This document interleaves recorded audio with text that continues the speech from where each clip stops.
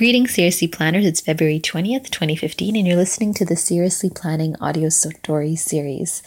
It's Friday today, and I'm feeling a bit sentimental, or rather very sentimental, because I have about a week left in the city of Toronto. I've been here for the past year. I moved here at the beginning of March last year, and I've been here for a year and am now moving out of the city to start what, God willing, will be good chapters and good adventures. But before that starts, and it's an interesting week, it feels like a liminal space, that transition period before something begins and something ends. This space is a space of reflection and gratitude and hope and possibility. It is strange to think about leaving Toronto, and it's strange to be in Toronto right now because it is so very cold. I feel all my interactions in the city right now are focused on being in the city for as little time as possible. I tend to do what I need to do and scurry back home. It's just been so cold, minus temperatures in the 30s and the late 20s. And I think it's that time of year where all Torontonians have the same expression on their face of just trying to get through the weather. But this has been a wonderful, challenging, beautiful, unexpected year. Very unlike when I was here for grad school. And I have been thinking about, I moved here in 2010 to be a graduate student at the University of Toronto studying planning.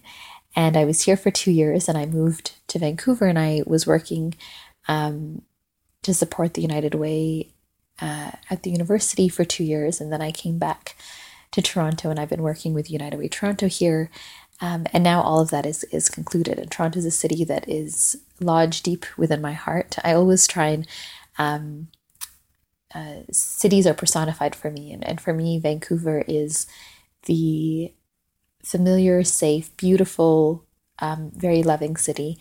I feel it's been a space of wonderful contribution, wonderful growth. And it's like the person that that lives next door, that is very familiar and very comfortable. And you have really wonderful memories of. And Toronto has been this exciting, wonderful chapter always that is challenging and unexpected, and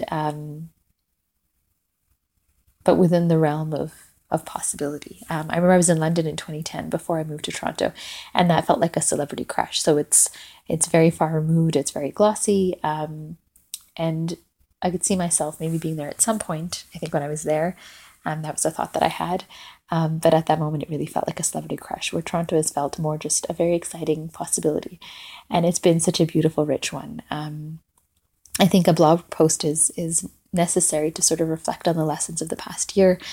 But this has been a year of learning about the importance of gentleness and kindness and trust and openness. When I moved to Toronto, I had a really strong feeling that it was time to come back.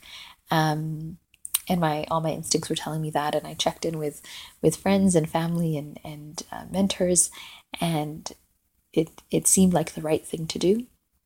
But it required leaving a work experience that I deeply loved, and not being quite sure of what Toronto would unfold itself to be.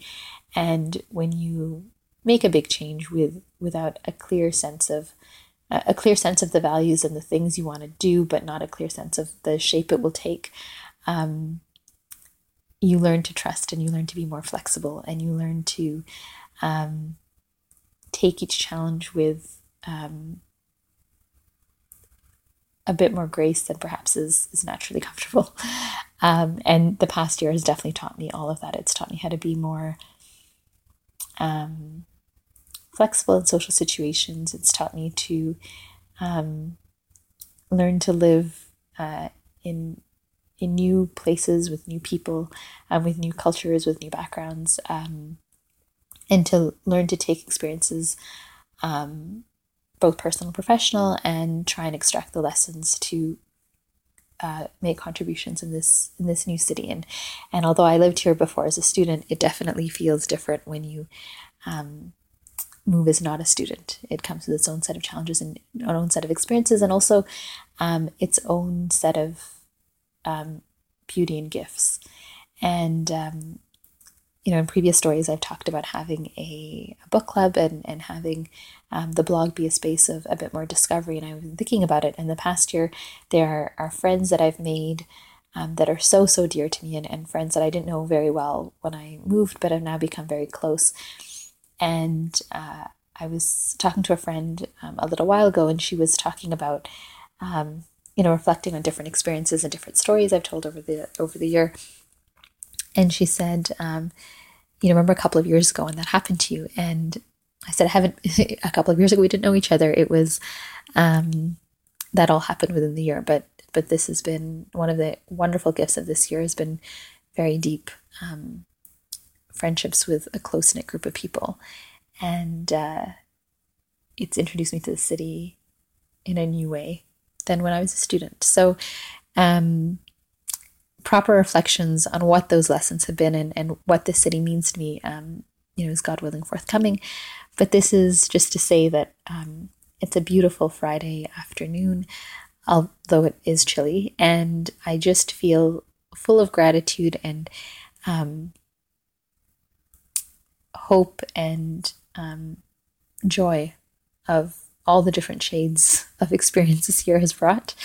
And I really hope, and I feel sad a little bit about leaving the city, because though it is hard to remember it when it is so chilly outside, it is a city that is really beautiful, and it opens itself to people in really delightful ways.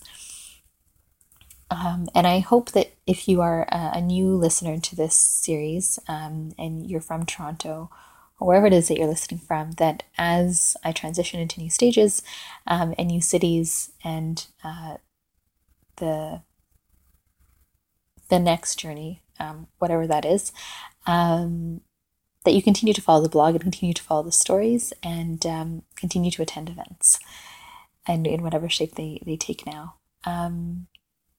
And if you are a participant of the book club, hopefully that still continues, and that there are ways to keep the discussion and vibrant conversation that's been happening over the past year alive. Till next time, take care.